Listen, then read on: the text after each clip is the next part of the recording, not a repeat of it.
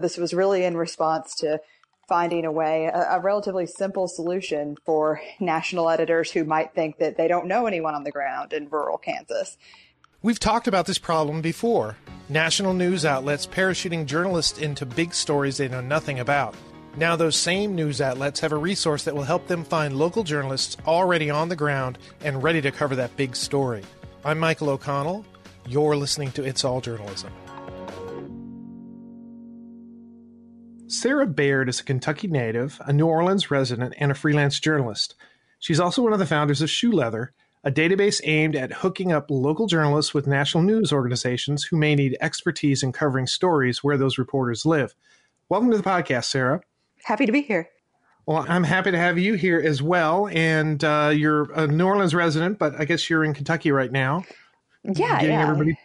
Everybody properly placed in, so everybody knows where everybody is. So to start off with, give me the elevator pitch. What is Shoeleather and how does it work? Sure. Shoeleather is a national database of writers from non-media hub cities, which we're defining as New York, Los Angeles, DC, and San Francisco, who are local, knowledgeable, and ready to tell their community stories. So the database serves as a resource for publications and assigning editors and everyone in between to connect with writers in the towns and states that they're interested in covering instead of relying on parachute journalism. Okay, so why did you think that there was a need for this database?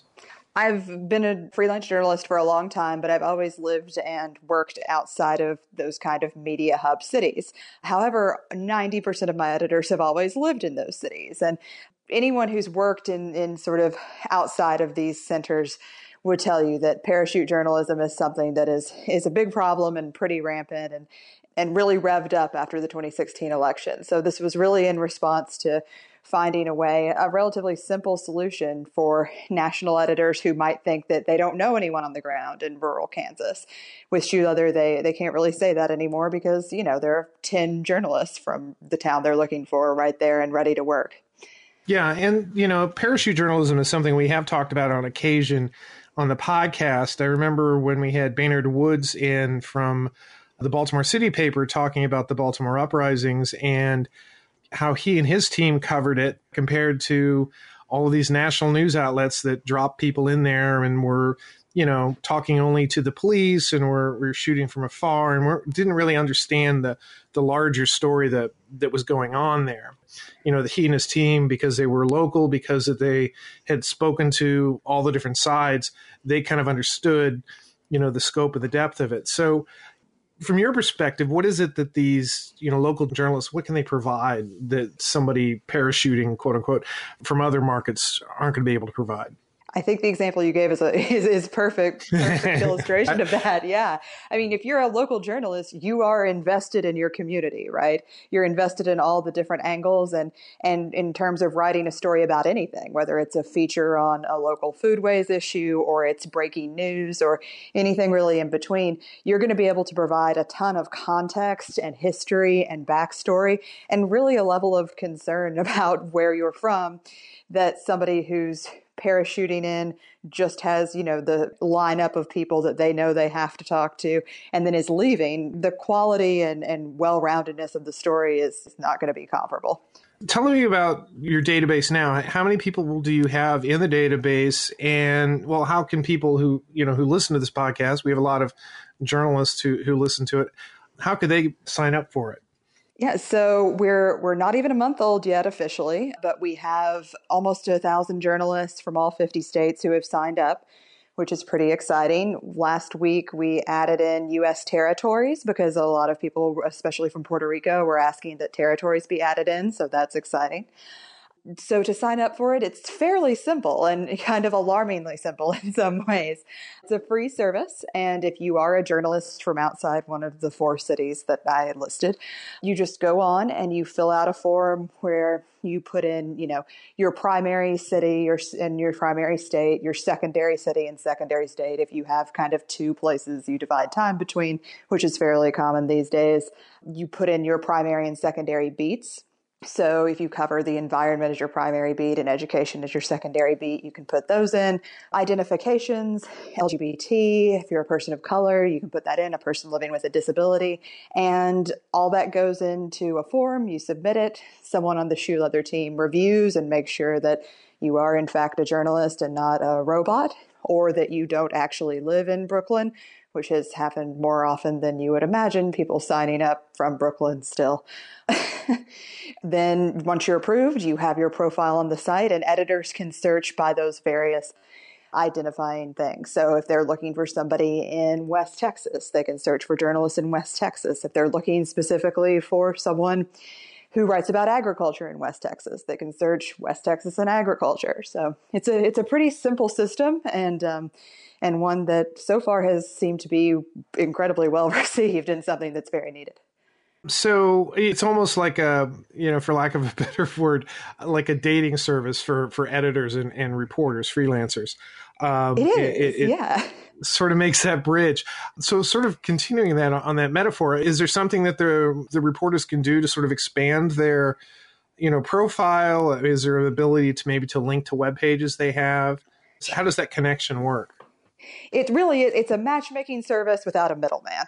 So editors and writers can connect directly via, websites and social media. Everyone has the ability to list all their social media platforms, all their website information and portfolios. And then editors can figure out which writer might be the best fit and then contact them via one of those methods. Okay, cool. So it's really down to the reporter and the media outlet kind of negotiating whatever the assignment's going to be. Absolutely. Yeah. And it's free. So that's something that's incredibly important, I think, from my perspective, is to make sure that there's nothing kind of behind a paywall, because not only is it an exercise in ensuring that national editors can get in touch with local writers in an easy, sort of seamless fashion, it really is a visibility sort of thing, right? Because there continues to be this erroneous assumption that there aren't a ton of writers in rural places, and there actually are. So if you can just go in and, search for, people in any state and in any area you're looking for, and find that there's not only one, but dozens of people in that place, it really breaks down some stereotypes. Yeah. And I like that. I like the aspect of it. It's, the news outlets in these big cities, they don't know what's going on in the local community. They don't know the journalism landscape. There's really kind of only so much you can sort of garner from just sort of Googling an area and looking for reporters. I mean, at least this gives you sort of a platform where people can identify reporters on the ground who are open for assignments and may have an expertise and connections in that community. So I like that a lot. So tell me about, we usually ask our guests their journalist journey. So how did you get involved in journalism? It kind of is a strange journey. I originally worked in politics a long time ago. Actually worked for the governor of Kentucky over a decade ago, not the current one. I'll just put it that way. Politics to journalism. You're trying to make the climb up the ladder to respectability. Oh, the sure. Next rung up. Yeah, no. the next rung up from a politician is a journalist. So anyway, go on. Yeah. So then, decided that politics definitely wasn't for me, that journalism was kind of how I was wired in a better way. So I've been everything from a restaurant critic, food editor in New Orleans, to covering wild boars in rural Japan, to cattle rustling in Texas. So I kind of run the gamut on stories, and really with a focus on anything that's in a rural area. That's something that's been very important to me, to kind of tell those stories, specifically after 2016, where I'm from in Eastern Kentucky. So, why was it important for you to write these rural stories? I mean, I could sort of fill in the blanks when you say 2016, but what are the types of stories you think need to be told in those communities? Not only in Appalachia, which ended up kind of becoming a, synonymous with Trump country, which is bad in its own right. But, there was a lot of interest after 2016, right? That people had not wanted to hear these stories. And I know as a freelancer that, you would pitch a story about somewhere in the middle part of the country, and editors would be like, but really, do you want to do that story? But after 2016, there was this huge swell in interest. the kind of response to that wasn't what it should have been and what hopefully Shoeleather's helping to fill in, which is you're asking local writers about the local issues on the ground there. Instead, it was editors parachuting people in to write these stories that kind of already had a very narrow focus and they already had an idea of what they were writing about and then leaving, which did a lot more harm than good. And upset communities. People are still feeling the aftershocks of that every single day, and it's still happening. So really, my interest in writing about rural places comes from just having grown up in a place that's been constantly stereotyped for the past 60 years. So I think that definitely was a driving force personally and professionally also behind Shoeleather. A lot of people have their different ideas about how to improve journalism or even, how to improve their careers as journalists. So, out of the blue, you decided to launch, I'm assuming it's out of the blue, Shoeleather. What was it that sort of inspired you to do that? I mean, it's a good idea. I mean, it takes a little something to have, oh, yeah, that'd be a good idea if somebody did that, to saying, that's a good idea. I think I should do that. Sure. Yeah. It's definitely something that at the beginning I was like, I can't believe no one's done this. And I think that was kind of one of the kickstarting moments because, it just seems like such a no-brainer, right? If you are a national editor, you're going to get a much better story. You're going to be helping out the local, writer's economy.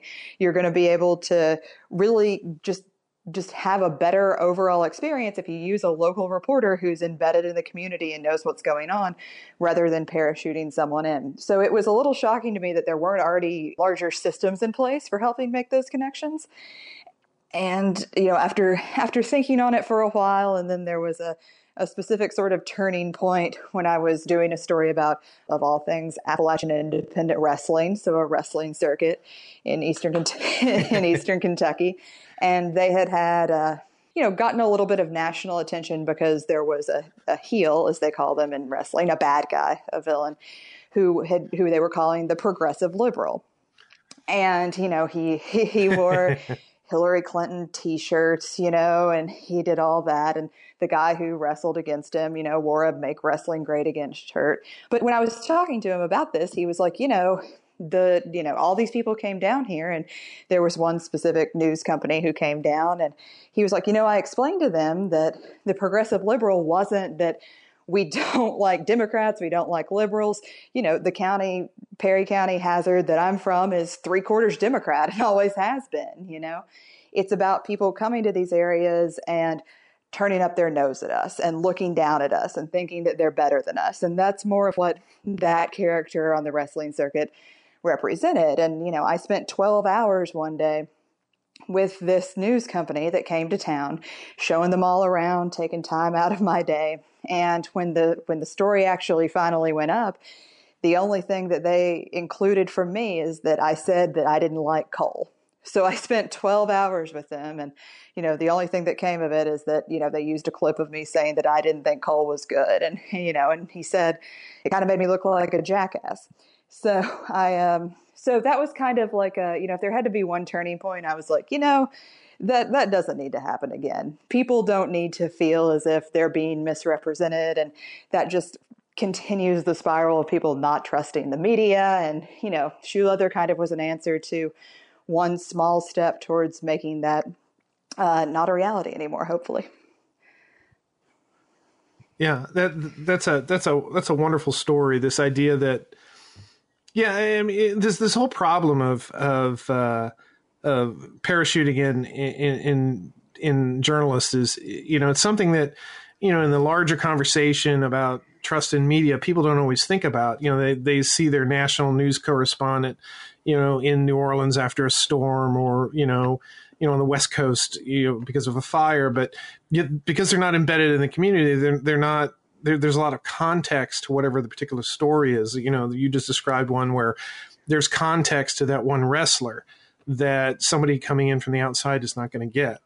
Do you think there's a willingness, enough willingness in newsrooms, in these large newsrooms, to try to seek out those types of story that give you that context, or they just want to just get whatever the story is. I would hope so. I mean, I do.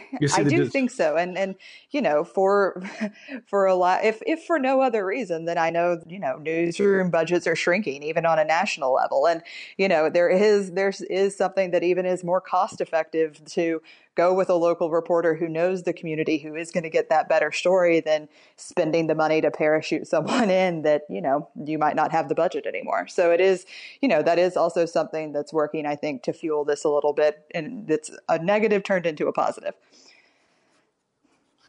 So have you had, any feedback about successful hookups from journalists using Shoeleather? Yeah, we're going to start a newsletter documenting those in January, the specific ones, so I won't go into that right now. But it's been very interesting to see kind of how, when you make a tool, how it's used in ways that you didn't originally anticipate. So that's something that's been really exciting. And one of those ways generally has been, I kind of thought about it as just a national to local sort of connection. But a lot of larger regional papers in places like Houston and Atlanta and cities like that have been able to use Shoeleather to connect with people in smaller communities around the metro area. So even on a regional level, instead of parachuting in a reporter from the big city, quote unquote, to write about, somebody in a smaller town, they're actually able to reach out to someone in that smaller town to write the story or make the connection to, kind of combating that even on a regional level, which is great. So it's not just the big cities that are benefiting from it. It's the regional papers, the looking for sort of context and expertise in that smaller town within their coverage area, which has been really exciting. Yeah. So what's your take? I mean, let me read you this one quote from the New York Times story about Shoeleather. A recent study by the University of North Carolina's School of Media and Journalism found that almost 1,800 papers in the United States have closed or have merged with other papers since 2004. And of the 3,143 counties in the United States, half currently have only one newspaper, often a weekly. We've been talking a lot about, your service sort of helping, these big papers, these big news towns sort of get context and improve their coverage of rural community. Why don't you tell me about what's going on in the rural community regarding journalism around, the journalism landscape, journalists being out of jobs, papers closing down. What does this kind of means to the local news economy? A big piece of this, and this is hopefully something we're going to tackle as part of the next phase of Shoeleather as we go forward in 2019, is the fact that there really aren't these sort of communities of journalists in rural areas, right? That's something that I think it's easy to take for granted in a big city that your social networks, your professional networks, you can't reach out an arm without bumping into another journalist or a friend of a friend, or having those kind of community resources that really, help sustain journalism at all levels, because those just don't exist anymore in rural areas, right? And especially, when you're looking at news deserts, but even outside of news deserts, they're really, journalists, don't have the kind of same sort of support and connections and just natural infrastructure that they do in cities. And it's a shame, but that's something that we're really hoping to also combat as Shoeleather goes from just being kind of a database and a platform into an overall resource center for journalists working in rural communities or communities outside of these major media hubs. So one of the first things we're going to try to tackle with that is a toolkit for journalists working in areas that don't have reliable internet, such as the mountains of Eastern Kentucky, East Tennessee, and how you can continue to make it work as a journalist and share resources when you don't have a reliable internet connection, or your cell phone cuts out half the time, or, things like that you really just don't think about if you're in the middle of Manhattan or you're in LA, and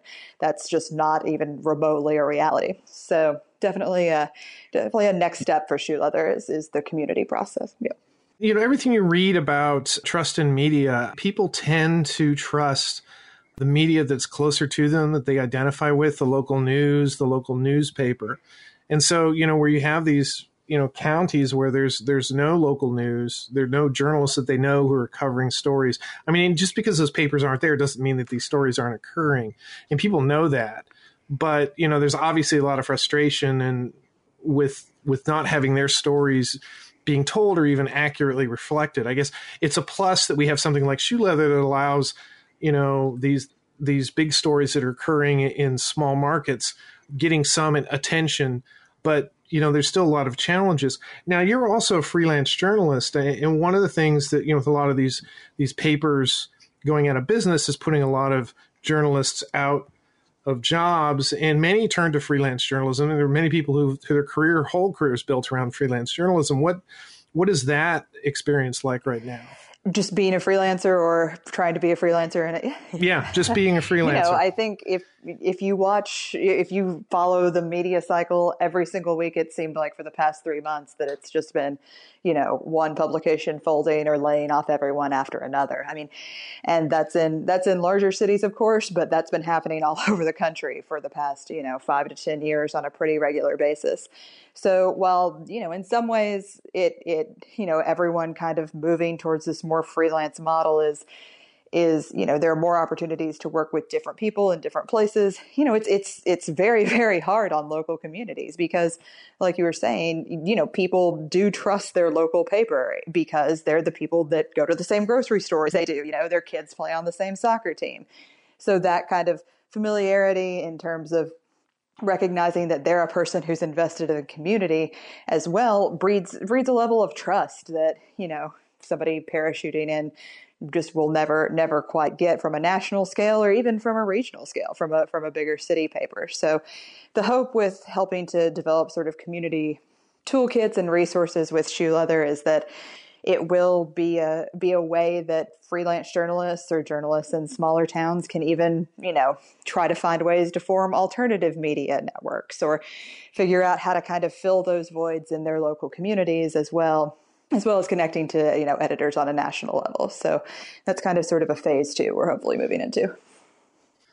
So Shoeleather right now, for journalists to use it, for news outlets to use it, it's a free service. Do you have any plans for developing any funding for this? We're definitely going through all the hoops right now of becoming a nonprofit, which is, which takes a little bit of time, but we've had a ton of support. I mean, it's really been great. The kind of outpouring of support from all across the country for a service and something like this has been great. So ideally we will be all set to go on that by the middle part of the next year, and we'll be able to roll out some of these other services and workshops and things of that nature.